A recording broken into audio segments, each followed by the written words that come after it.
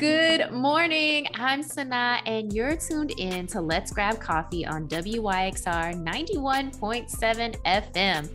Every Monday morning, I'm joined by experts from across the country who are investigating our most pressing social issues and common curiosities. Over the next hour, you'll learn about their inspirations, motivations, and of course, what they know about the world around us. So grab that cup of coffee and get ready for a fun and insightful conversation. Mental health includes our emotional, psychological, and social well-being. Nearly 1 in 5 U.S. adults live with a diagnosed mental, behavioral, or emotional disorder. So thinking here about depression, anxiety, ADHD, PTSD, among many others. Of course, we know that there are multiple racial disparities in our mental health system, from access, diagnosis, quality of care, and of course, also treatment. Today, to talk more about mental wellness, I'm joined by Dr. Leanne Smith. Dr. Smith is the founder of The Mending Place. She is a licensed psychologist based in Houston, Texas, and she provides therapy and assessments to children, adults, and families. She helps clients mend their current and past experiences while considering their cultural backgrounds and social identities to facilitate the inner work needed for their future success. Dr. Smith's expertise is in psychological assessment and therapeutic interventions for children, adults, and families who have experienced complex trauma and marginalization. Welcome, Dr. Leanne Smith. Thank you for joining us this morning. Thank you for having me back. I'm excited to be talking with you again. Yes, I am so happy that you said yes to coming back on the show. Last year, you were so generous with your time in talking to us about Juneteenth and your experiences with Juneteenth, particularly because of where you grew up. And that was such a great conversation. And of course, such a timely conversation. So thank you again for that. No, thank you for giving me an opportunity to talk about it, because love talking about Juneteenth. Shout out to Galveston, Texas. I was born on the island. I had to, when you're from Galveston, you got to rep where you're from. That's is that what it is? Okay. That's small town life. Yes. So for listeners who didn't catch that episode last year, definitely go back in the archives on WYXR.org or wherever you stream podcasts. Let's Grab Coffee is also available in the podcast format. Definitely go back and give that episode a listen. But, I had such a great time talking to you then. And I know we didn't get a chance to talk about something that's really important to you that you have been creating, which is The Mending Place. And so I said, okay, let me reach out and see if Leanne will come back on and tell us about her important work around mental wellness. So you said yes, so we're here. Yes, we're here. And I'm really excited to talk about it. The Mending Place feels like the thing that I was put on this earth to do. And I do a lot of other things, and I love all the other things that I do. And that's definitely part of purpose. But there's just something special about the goal of the Mending Place, which is thinking about how we can provide therapeutic services that are culturally affirming. Instead of focusing on mental disorder only, but making sure that people who are qualified to treat mental disorders and people who are also maintaining our mental wellness, our day in and day out practices that help us take care of ourselves, that they are coming together and helping create these spaces where community can be built. And that's essentially what the Mending Place is. So that's a shorthand way of saying it, but. Okay, well, we're going to get into it. And there was a lot there, talking about purpose, and maybe we'll come to that a little bit later, but let's start with the Mending Place, because you said something that stuck out to me, which is the culturally affirming piece. Mm-hmm. And it made me think about in medicine, just overall, how there is often a focus on the deficit or simply kind of trying to treat something kind of quickly or even in a kind of blanket way, but not getting maybe to the root causes, or also even, again, taking a deficit approach versus looking at what is there and kind of building from that. Absolutely. That's That same thing happens in psychology. So when we start talking about how we often are trained in terms of psychotherapy, we still are trained in very much medical model. It is the medical model essentially, where you are trained to diagnose quickly, intervene. There's a focus on evidence-based interventions, all of that stuff that I believe in, but there are modifications. There's a skill or an art form and different things that need to be attended to when we are talking about people who are coming in and are not represented in a lot of the research that looks at some of these psychological disorders. The deficit model in psychology looks like blaming people who are suffering for their suffering. When we start talking about moving from the deficit model, the field did a good job of saying, okay, we cannot blame people who are at different intersections of oppression for what's going on with them. I don't think that we have yet stepped into the space of how can we create a psychology that is uniquely positioned to give them an opportunity to be liberated from some of the oppression that has been experienced. And I think that's vitally important, whether you're dealing with severe mental illness or you're just stressed. You're just stressed and you need help getting over the current life stressors that are going on because you don't have the supports available to deal with it on your own at the moment, right? So yeah, definitely is a need for that in psychology. Yes. You said so much there because I'm thinking about, treating kind of the symptoms or some of the, are good, right? But as you mentioned, we are in this, racialized social structure. There are systems of oppression, right? And that is something that individually we might not be able to change, right, on our own, but through creating communities of care and using our agency, we are able to start to dismantle them. And I think that thinking about therapy or some of these therapeutic interventions are necessary to that process because we have to be in our right minds as much as we can be as we're thinking about some of the kind of broad scale changes that we want to enact as well. Absolutely. I often tell people all the time, complex problems require complex solutions. And so when we start thinking about the experiences, and I'm speaking specifically about the experiences of people of color, because that's the community, those are the communities I was thinking of when I was designing this space, open to all though. When we think about people of color, we have had to navigate so many different systems of just marginalization, so many roadblocks. And the research shows that has had an impact on our physical health, on our mental health, and on our relationships, like our ways of connecting and building community with each other. All of that, all of those three things are vital to us being healthy overall. They're connected. And that was happening before we had a pandemic. That was happening before we had political tensions happening in the world. That was before we had increases of increased race-related stressors on a national level for these communities. So these spaces are well overdue. We need to start thinking about multi-pronged solutions. And I loved how you said that, communities of care that can come together and serve the community while building the community. Yes, yes.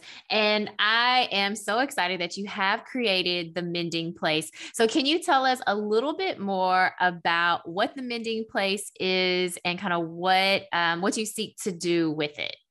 Yes. So the Mending Place, I like to start with the values because I think it's really important for people to understand the spirit in which this space was designed.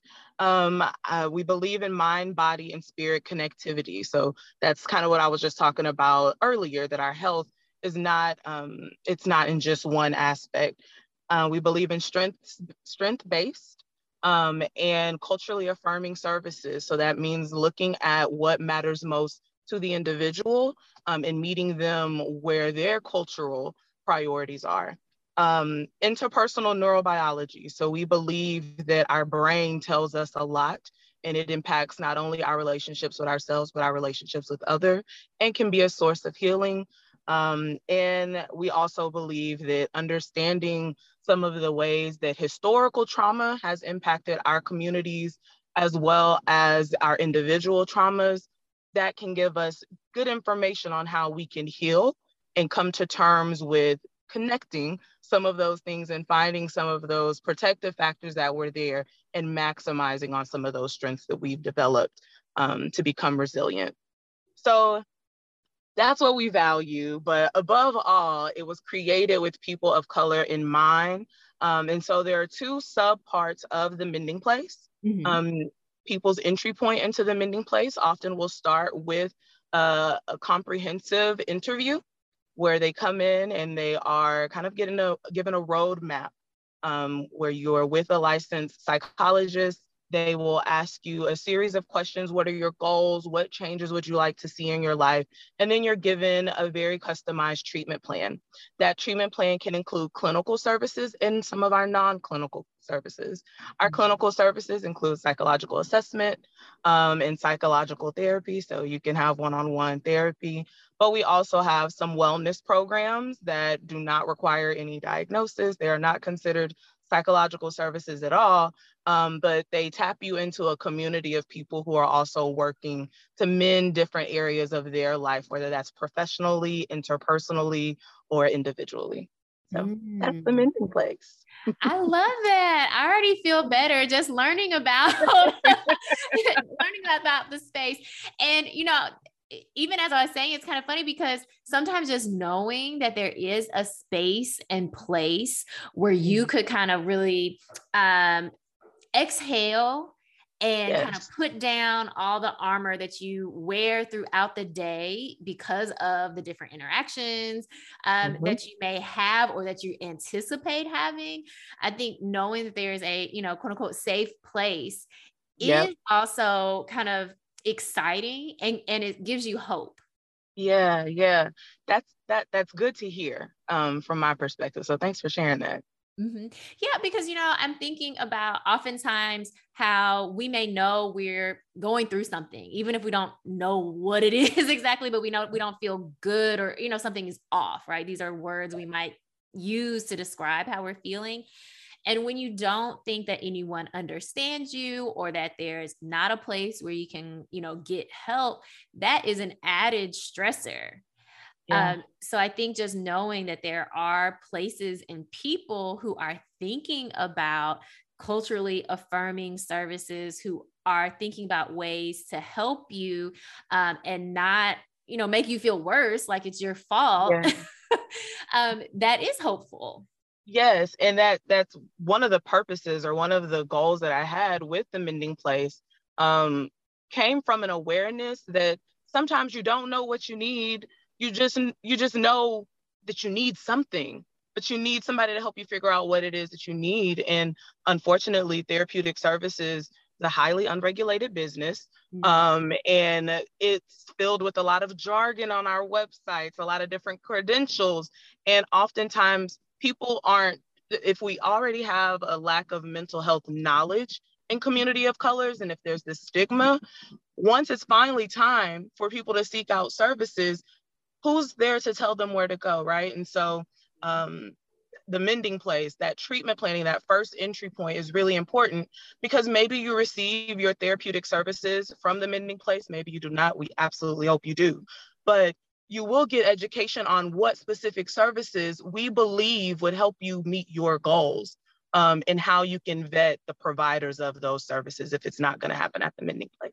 Mm-hmm. And that's why I wanted you to be able to talk with my listeners, because that is such a big barrier. Like you mentioned, the jargon, all these different, you know, letters behind people's names. And, you know, not just the average person doesn't necessarily know what that means or why it might be important. But even for me, you know, I'm Googling, okay, I know this, you know, is some sort of licensure and indicating some sort of, you know, specialized knowledge, but I don't know what it means either. And so that can seem scary. And then already, as you mentioned, importantly, the stigma as well.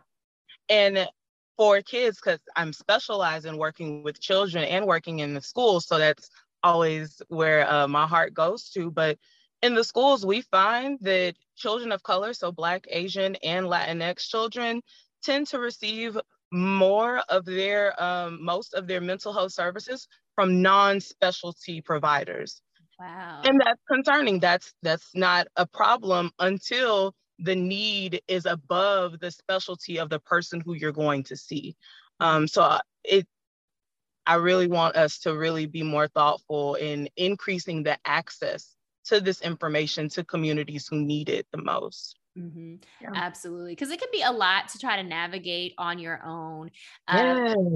And I think that stigma piece comes in because it's already a big hurdle to say, okay, I'm going to find help, right? Mm-hmm. And then if that kind of first contact isn't so good, it can put people off. And I think what people don't understand is that a therapeutic relationship is like any other relationship where you got to find a good fit. Mm-hmm. Yep. That's exactly it. But that can be scary because you're already like, I'm putting myself out here. I'm kind of telling somebody my business. And now it's not a good fit. Like it just feels. Yeah, but I mean, definitely no relationship expert and would not want to be one. But just like when you're dating, the better that you know yourself, the better you're aware of exactly what you want and what's not going to work for you, the better you are to go ahead and kiss those couple of frogs you have to get through until you find the prince, right? So same thing for finding a therapist. I tell some of my clients, I might not be your flavor, and that is okay. Tell me that so that you can go and find your flavor. But it's hard to get to that place when it's already an intimidating process because it's uncharted territory. I have privilege of being able to be exposed to this area, but where I'm from, how I grew up, I wouldn't even therapist. What? We didn't even talk about that. So it's just, and I don't want children coming behind me or generations coming behind me to be able to say that. So I want to make it more accessible in those areas where right now it's maybe not as accessible. Yes, absolutely. And I think conversations like this are helpful too, because again, just kind of destigmatizing what that process looks like as you make first contact with a therapist or with some sort of mental health professional, knowing that it doesn't have to be, you can shop around, so to speak. You can, meet multiple therapists until you find that good fit. I think is something that people may not realize, right? Because even in other types of, medicine, thinking about other doctors, people kind of stick with the same one. And it seems a little scary to advocate for yourself. Yeah, absolutely. And it's when people are at, I tell my students oftentimes, people come to us at a point of crisis. Yes. A lot of people are coming because they've already tried to solve this problem on their own. They've already tried to carry the load on their own. And so your job is to help make that transition to them receiving the services as seamless as possible. But if you're already overcoming that, if you come from or were socialized in communities where there's a stigma associated to it, or there's just a knowledge gap where you don't have access to that information, then you're overcoming that much more stuff, right? But that also means that the quality of the relationship is that much more important. So although it is a difficult thing to do, that's where the fruit is. You got to push through and find that good therapist. And I hear of friends of mine and even some family members who will say, I went to this therapist and I don't know, I tried it. It wasn't for me. And I'm always like, okay, why didn't you tell me? Or what did you tell them? Did you go find someone else? Right. But I had to come to terms with there's still some shame there because we're all kind of fighting the socialization that we've had from a long time. So they probably didn't want to share that then. I'm glad that they share it now because I've now become aware of how much of a gap there is in information on how to receive those services. But I've also learned how to help people navigate that process too. So absolutely. Well, let's take a quick break. You're listening to Let's Grab Coffee on WYXR 91.7 FM. I'm Sanaa, and I'm here with Dr. Leanne Smith, the founder of The Mending Place, and we've been talking about mental wellness. And right before the break, you mentioned something I think is really important to talk about, the shame aspect of seeking out mental health services and how that can really be a barrier to receiving services and to continuing services. So could you talk a little bit more about how shame is coming into play in this process and what listeners might be able to do to kind of, deal with that shame and get them in the door, right, to getting the services they need? yeah, so I think there are a couple of different layers of shame that we've all been socialized into when it comes to help-seeking behaviors in general, and then help-seeking behaviors in the form of mental health, that much more, right? And then if you come from a family or a culture that values other forms of support or other forms of care, such as religion or spirituality or maybe some avoidant behaviors or some maladaptive ways of coping, then there's even more potential fear of being an outcast, internalizing some of the stigma or the stereotypes that you feel are out there about people who need services. I think most people would be very surprised if they realize how much of that socialization that we have in all of those areas were based on a lack of information, right? So when we talk about the stigma that exists in the church, some of that, I'm not going to say it's bad doctrine, but not all of it is consistent with what I've come to know through my relationship with my religion, right? Mm-hmm. And I think that definitely in the Black community, as a Black person who was born around other Black people and raised in that community, we used a lot of phrases to minimize some stuff that we saw going on in our communities. And I get why we did it. I get why that was how it was done. It's because we saw mama and them do it. Like, that's just how things were. But now that some of us have been exposed to a different way of functioning, where we no longer have to just survive, right? Now some of us can thrive a little bit, and that's great. So let's now make our survive a new baseline. Let's raise that up a bit, right? And so instead of instead of saying that the baby got a problem or you just can't get right or whatever it is, okay, let's really try to figure out what's going on here. Because maybe there is something neurologically going on. Maybe he learns a different way. Maybe there is a hyperactivity, right, that's happening.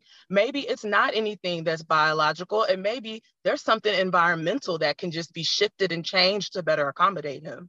Mm-hmm.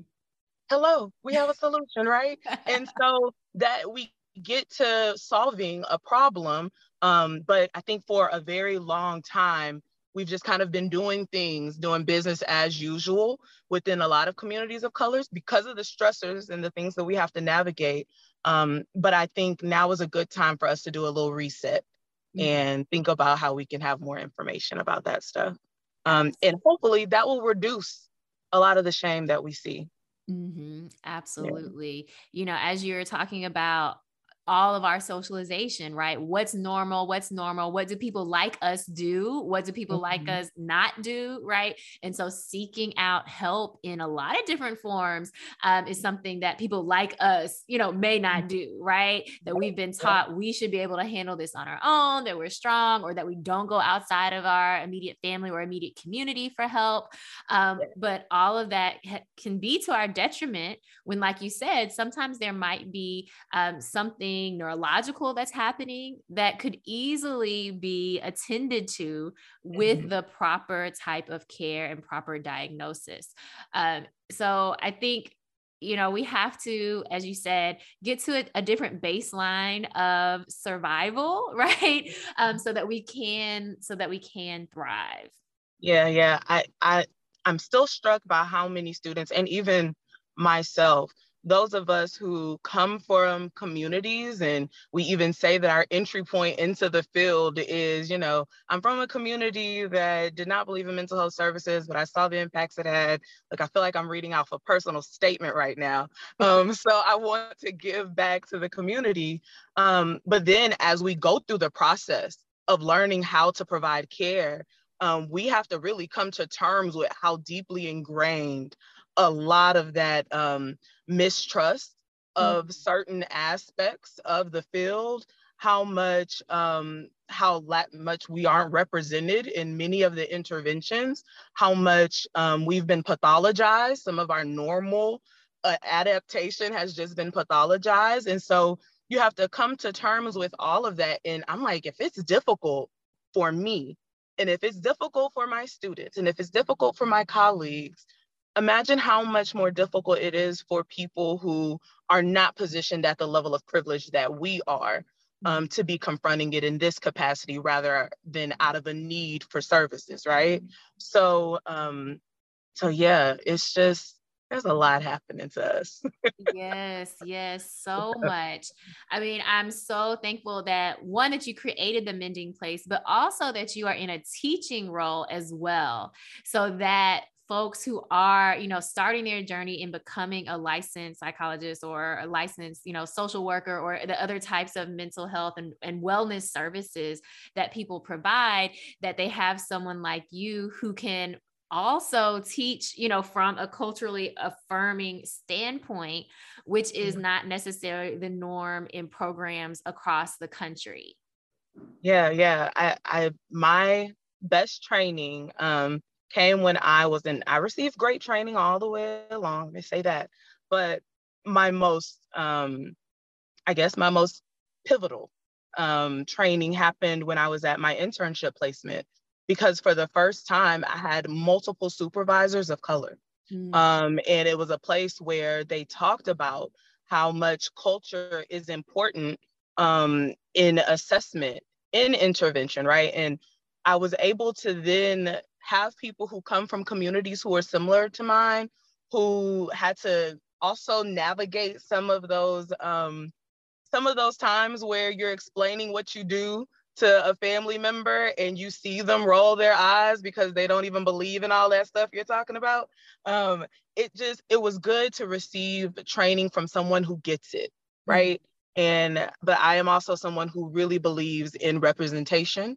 I believe in mentorship, and I believe in sharing some of the wisdom things that we've gone through, and giving it to, people coming behind us to help make the way a little easier. And so that was a very affirming space for me as I was training. And so I want to give similarly affirming spaces. But, I think that's so important, as you were mentioning, having this very impactful internship experience where you saw kind of hands-on the process of how you can deliver services that are culturally affirming, and then being able to also replicate that with the students you work with now. Because I can only imagine for folks who don't have that experience, it's also a hurdle for them in trying to create those spaces when they go into practice as well. Yes, I've had students from multiple different cultural backgrounds who we've had very intimate moments about just some of the things that they had to push through, particularly during the past 2 years, right? Because all of us, like, our stressors have just gone through the roof. And those of us who are in communities that were differentially impacted, or impacted, I will say even just compounded by some of the other tensions and things, and some of the rhetoric that was going on around what was happening in our nation and globally with the pandemic. We're all at a max. Everyone was stressed. And so I had students who really were fighting the urge to receive services and feel okay receiving services. And also having to navigate pushing through some of their own stuff while they're learning how to provide services, right? Like, it was a moment for me as an instructor where I had to question, how are we making sure that the next wave of aspiring psychologists who are students of color don't have to do all of this, right? They don't have to carry all of this to get to the place of clinical practice that maybe some people who don't have some of those other things that they have to work through have to get. So yeah, it's been an interesting time to be a professor of clinicians. I can only imagine. And that brings up a good point because, still now we're under way more stress. We're dealing with so many more stressors and compounding stress. And I'm wondering if there are any, I guess, maybe tips or even just of affirmations, right, that you can provide to listeners, because I feel like we are the continued amount of high levels of stress cannot be maintained, right? But yet here we are still expected to show up as the employee and show up as, the wife or the sister or the mom or, whomever. And I'm just wondering if there's anything that you can offer our listeners as we're still kind of like, we're still doing this. We're still trying to like do all the things in a space where it's like, we should be doing none of the things. Yes, none of the things. We need just a collective pause. I think often what is the thing that I would want to hear, because I am a part of that. I am a part of the collective we that is at her max. I have lost people during this time, very, very dear people in my life. I have had to work nonstop. Because the workload did not decline. Actually, in our line of work, I feel like it increased substantially. And then as a provider, helping people through that. And then just, hello, I'm still living life. And so there's all of my own stuff, right? I don't know if there's anything that I can say other than find your sources of support and lean all the way in. So I think resiliency is something that I research, is something that I live my life by. And I think just knowing what resiliency is may help some people. So we all are constantly doing this little dance or this little balance. Some may call it a tug of war at times, but it is our balancing out our proximity to a number of different risk factors that may or may not be going on in our life, a number of stressors that we could be dealing with, right? Some examples could be that you have financial insecurity, right? Like you stress about where the money's going to come from all the time. Proximity to poverty is a risk factor. Let's say that you have lost someone very dearly. You're going through grieving. If you've lost a spouse or a child, that's actually an off the charts amount of stress on our little rating system of how much stress a person can experience. That's considered a risk factor. Resiliency is having some protective factors. It's having some supports that you build in that helps you manage and navigate whatever level of risk factors or stressors you have going on in your life at the moment. So sometimes we can't minimize those stressors, right?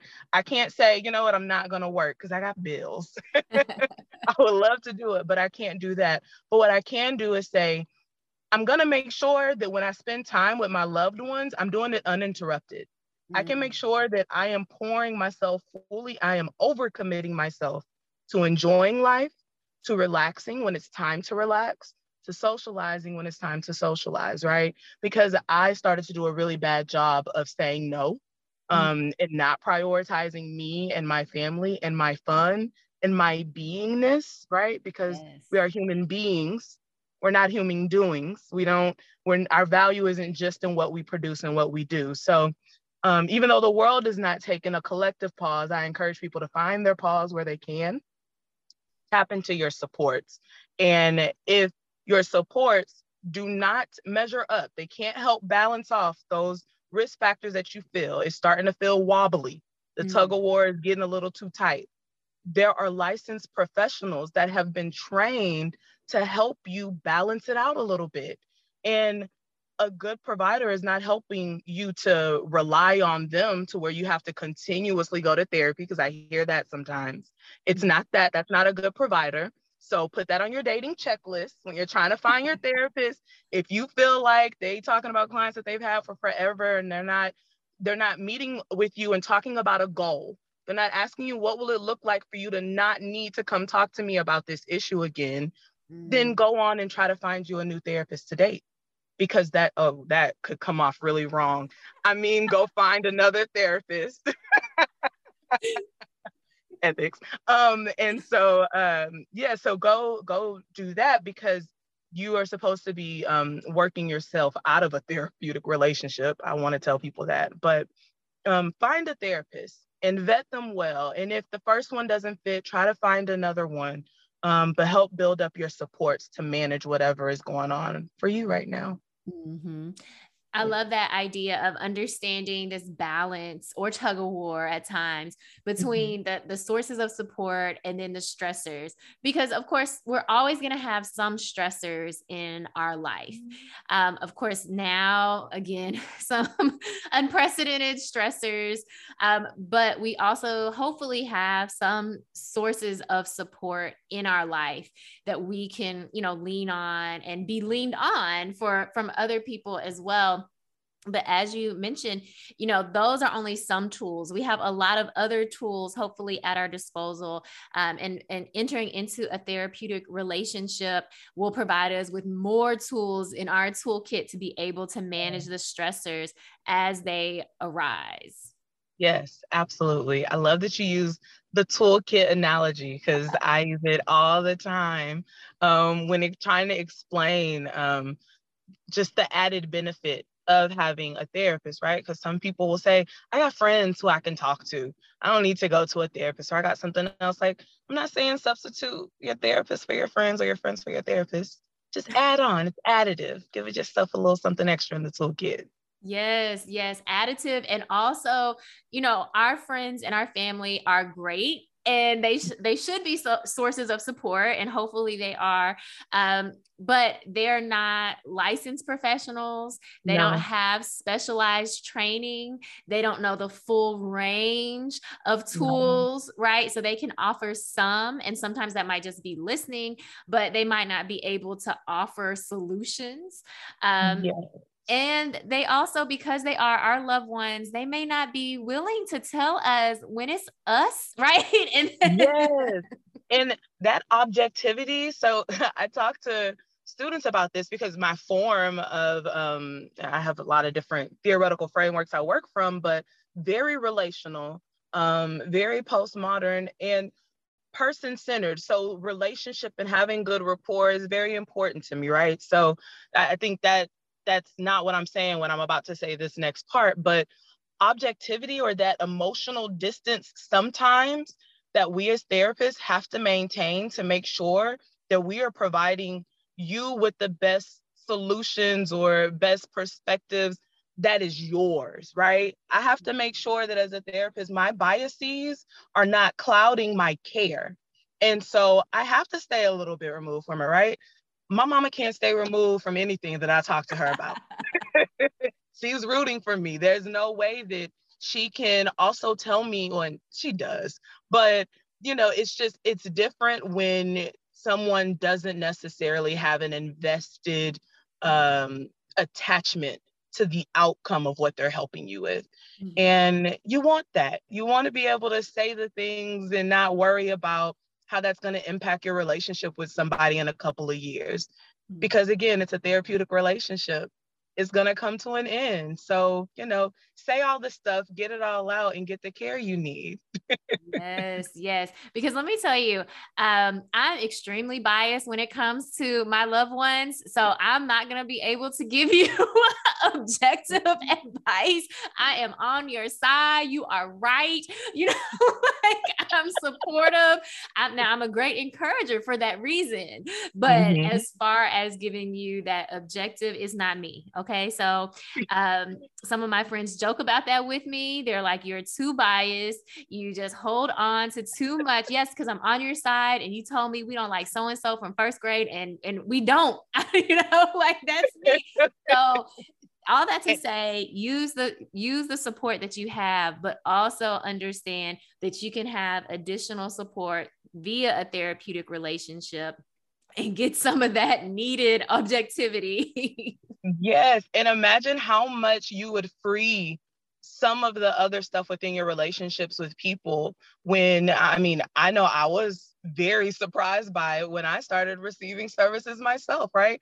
I went through a rough patch and I was like, look at me. See, what's in you will always come out. I called it a rough patch, but it wasn't a rough patch. I was in Pittsburgh. I was going through, I'm pretty sure it was seasonal affective something, but I vitamin D levels were low, was really, really sad. So I went and I had a therapist, and it enhanced my relationships with everyone else in my life at that time because I was relying on them for a lot of support through a really rough season of my life. And I appreciated them for being there. But I was so happy when I was able to get my relationships back without it being focused on whatever I was dealing with and wasn't processing with someone else, right? Mm-hmm. And also, as the friend who's the therapist that people come to, your therapist friends will appreciate it if you go receive services. Yes, yes. Because we want to be your friends. We want to be your friends. Yes, free your therapist friends from the burden of having to, kind of be the therapist and the friend at the same time. Yeah. But something else you said, two things I just want to emphasize was, entering into a therapeutic relationship also improves all of your other relationships as well. Yep. And I think that's so key. And as you mentioned earlier, relationships are vital to our well-being, to our mental wellness. So having that therapeutic relationship and getting that professional help will then increase, our relationships, the quality and the enjoyability of our relationships. But the other piece that you mentioned was saying that, maybe you're having some seasonal affective disorder and like low vitamin D levels, right? And so these are things that it's not that something was wrong with you. You know what I mean? Like there are other environmental factors. And so I think that's just such a great example, again, as we talked earlier about freeing ourselves from shame, right? There is nothing wrong with you. Mm-hmm. You are still you, vibrant, wonderful you, but there was something else happening that was impacting you.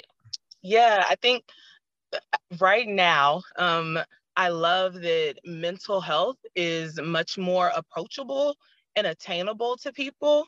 But I'm not sure if in our pursuit of destigmatizing it, if we've also increased the amount of misinformation that is out there or restricted the information that is available, right? So focus too much on one aspect, right? So I talk about it often, but there's mental health, mental distress, and then there's mental illness.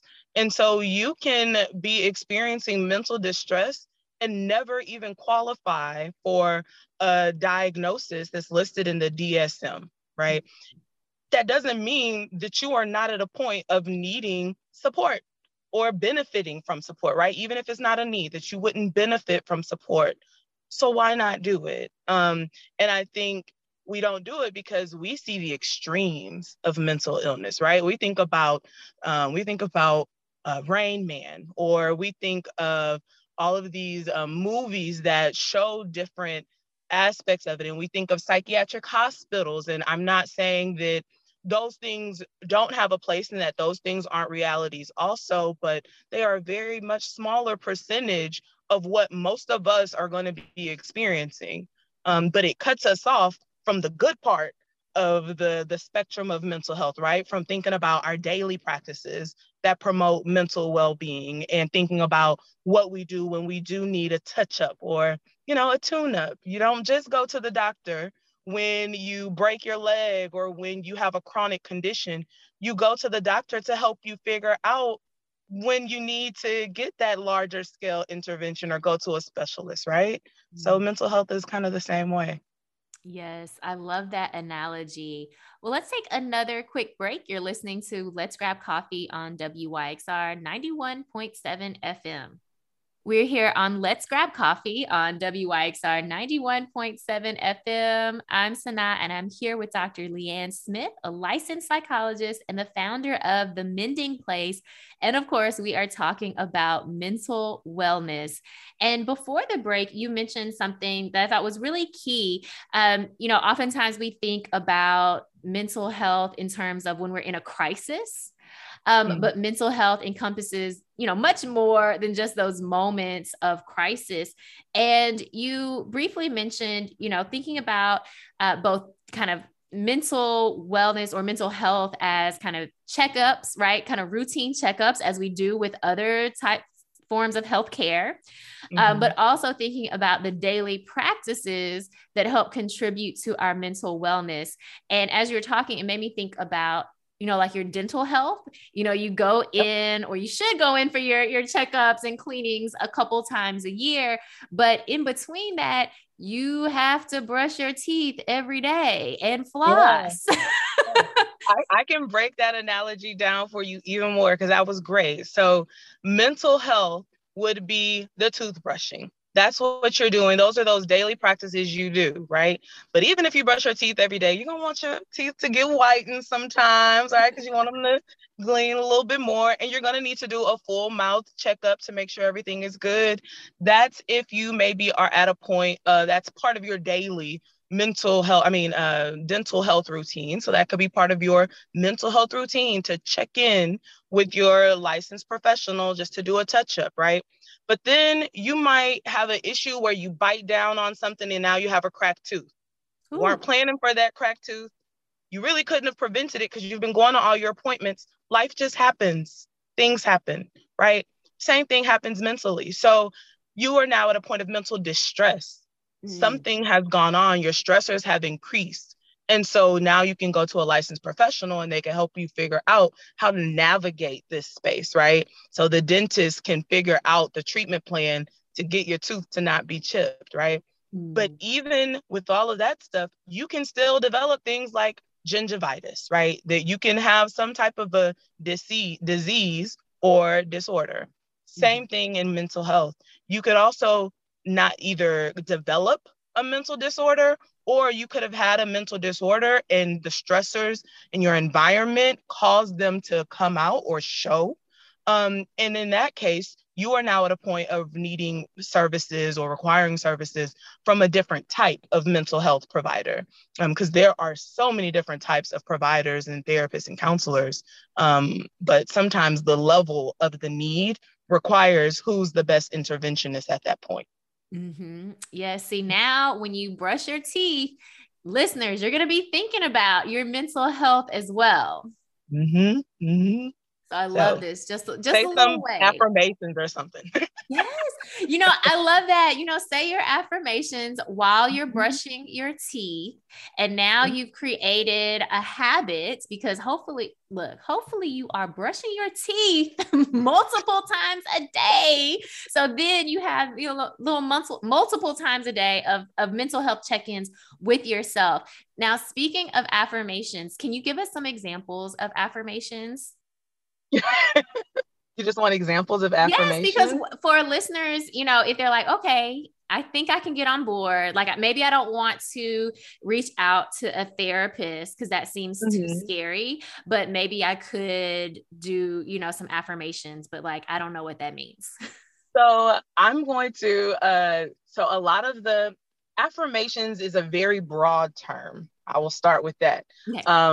The heart or the idea behind the affirmation is for it to improve your own sense of self, shift your focus, and they're usually supposed to be used to repeat to yourself over and over again to help shift or ground you, take you right back to a specific focal point. I find, I'm a Christian, sometimes it's a scripture for me. There will be a specific scripture who tells me who I am or who God says that I am, and I will repeat that to me, I am ahead and I'm not behind, right? I'm first, I'm not last. Those are things that I would say out loud. Last year or in COVID, when I was doing a lot of overworking, I was working with a faculty coach, and She helped me identify that I was saying, I was putting all of my value on what I was doing and what I was producing. And she's actually the one who gave me the language that I am a human being. I'm not a human doing. And so that is the affirmation that I gave myself for a long time, day after day. I would wake up and I would just start telling myself, I'm a human being. I am not a human doing.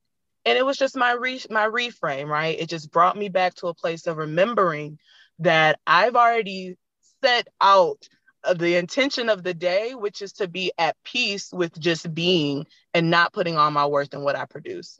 So affirmations to me are very individualized. It's whatever is going to help bring you back to whatever is your own personal baseline or your own personal center. And so this is some of the stuff that is going to be covered in the mental wellness programming that we're doing through the Mending Place to help people develop their own affirmations, right? There are apps that I will use and they'll kind of give me affirmations or things to think about. Nothing hits the same than your own words. And that's why I love therapy, because a good therapist helps bring life to the words that you use. And so you are saying, instead of posting, I'm okay with it, but instead of posting what your therapist says, right, you'll be posting what your therapist says, and it's really your words, right? Or you'll be posting about how you changed your language or your self-talk because of what your therapist helped you identify in your own speaking. So yeah. I think that's not an affirmation though. No, but I think that's so important because first, we're always talking to ourselves or kind of thinking things to ourselves. And we might not think of all those kind of random thoughts as affirmations in the way that we kind of use that word right now in kind of, popular culture, I guess. But all those thoughts or words that we're thinking are affirming or shaping how we think about ourselves, shaping our expectations, shaping how we show up in the world. Yeah. And so, as you mentioned, in that same way, we can redirect our focus to what it is that we would like to see, or how it is we would like to feel, or who it is we would like to be. And maybe that's not how we see ourselves at this moment, but just in the same way that negative self-talk kind of continues and leads to that outcome, so can positive self-talk, which is really what these affirmations are: positive self-talk. Absolutely. And this a great example of the mind, body, and spirit connectivity that I talked about at the very beginning is when you are doing those affirmations, when you're saying it, right? What you're actually participating in is, number one, the positive self-talk, which helps interfere with a lot of our propensity to engage in negative self-talk. But you're also doing guided focus. You are basically meditating in a moment because you are giving yourself something repeatedly to focus on, right? Mm-hmm. And that has been proved to have really good psychological benefits. And I think about the breathing, that because when I'm saying affirmations to myself, it's an all-in process. It's not me just walking around talking to myself. I am intentionally pausing. So I'm sitting, I'm saying it, or I'm standing and I'm saying it, and I am slowing my breath. I'm letting my breath come to the rhythm that it's supposed to be at, right? Because our breathing will either make us more anxious, it will take us into panic mode. So we have to connect with that breath. And so now I'm talking to myself better, doing some positive self-talk.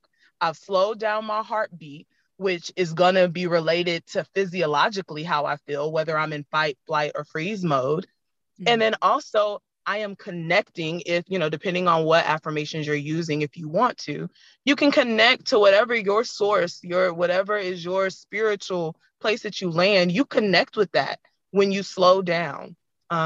So yeah, one of the first things that I do with my clients to build up their toolkit before we do some of the deeper work of therapy is to help them identify what are those daily practices they can do to improve their baseline, right? Because it would be just like going to the dentist and they never tell you, hey, you got to start brushing your teeth again daily, right?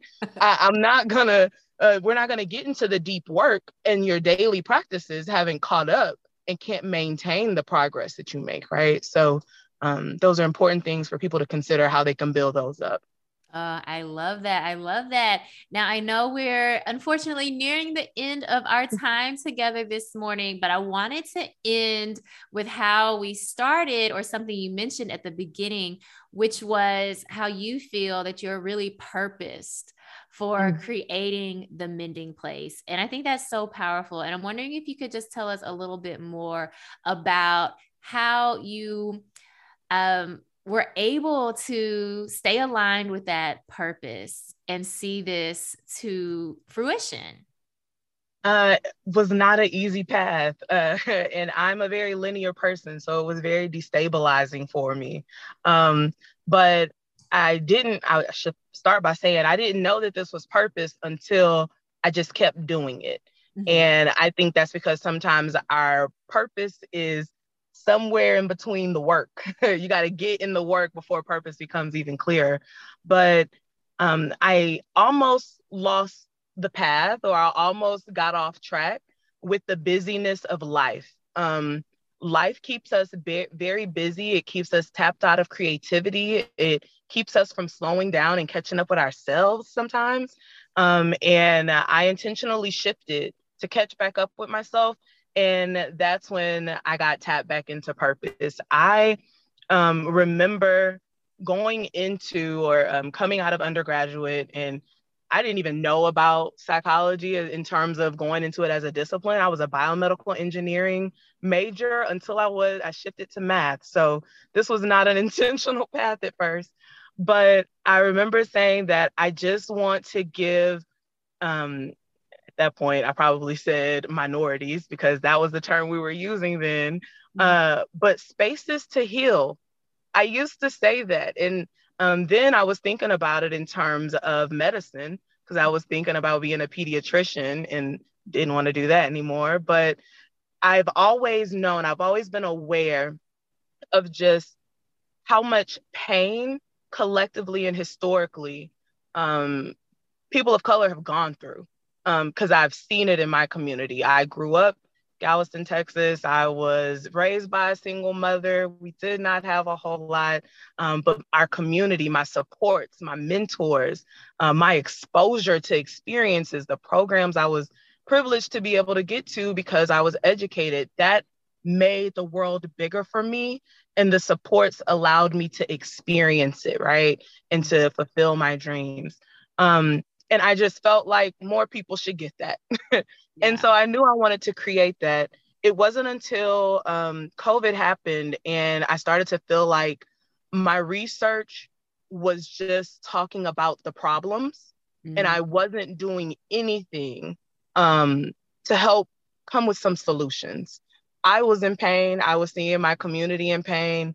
Actually, when COVID first started, the thing that was on my mind the most is, what is this going to have for educational inequity?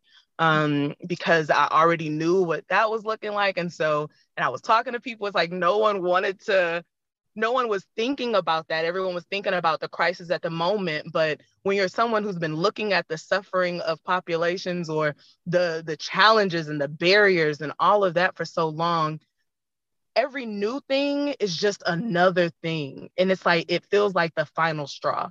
And so it was an emergency to me, and it didn't feel like an emergency to everyone else.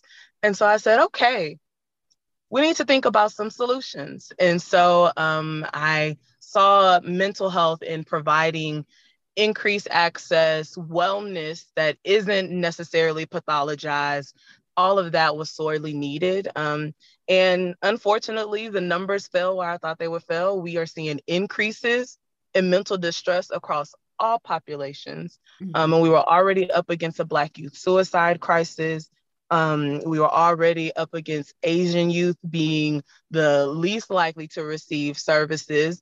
We were already up against Latinx families being disconnected, right? And so it was just, it was needed already. And then it became even more important. And the spaces where people received those supports were inaccessible. Churches had to go offline. Community centers were shut down. People weren't able to collect with families, and we were losing people, right? Yeah. And so to take it back to resiliency, our stressors, our risk factors, they increase monumentally, and our supports started to decrease. So it felt like the perfect time to create a space where we can build up our supports by using community, which is one of the key protective factors for a lot of people of color. So. Well, we are so happy that you created the Mending Place. Tell listeners how they can find out more. Where can they find more information? Yes, so please go find us on letsmend.org. That's the website. We're also on Instagram at Let's Mend Therapy. And you can also follow me at Dr. Leanne V. Smith, both on Instagram. Awesome. Well, Dr. Smith, thank you so much for spending some time with us this morning. It is always a pleasure. Thank you for having me. Thank you again to Dr. Leanne Smith, licensed psychologist and the founder of The Mending Place. Always such a great conversation with Dr. Smith. For today's positive note, I actually just want to repeat something that Leanne said while she was telling us how she created The Mending Place. And that was, our purpose is somewhere in the work. And I think someone probably needs to hear that, because you're wondering, what am I meant to do? What is my purpose? And you actually have to do the work, start doing the work, and your purpose will become clearer. Well, this has been Let's Grab Coffee. I'm so glad that you spent some of your Monday with me. And of course, I will be back next Monday morning as well. If you missed any part of this episode, don't worry. You can catch the replay on wyxr.org, or you can subscribe to Let's Grab Coffee in the podcast format wherever you stream podcasts.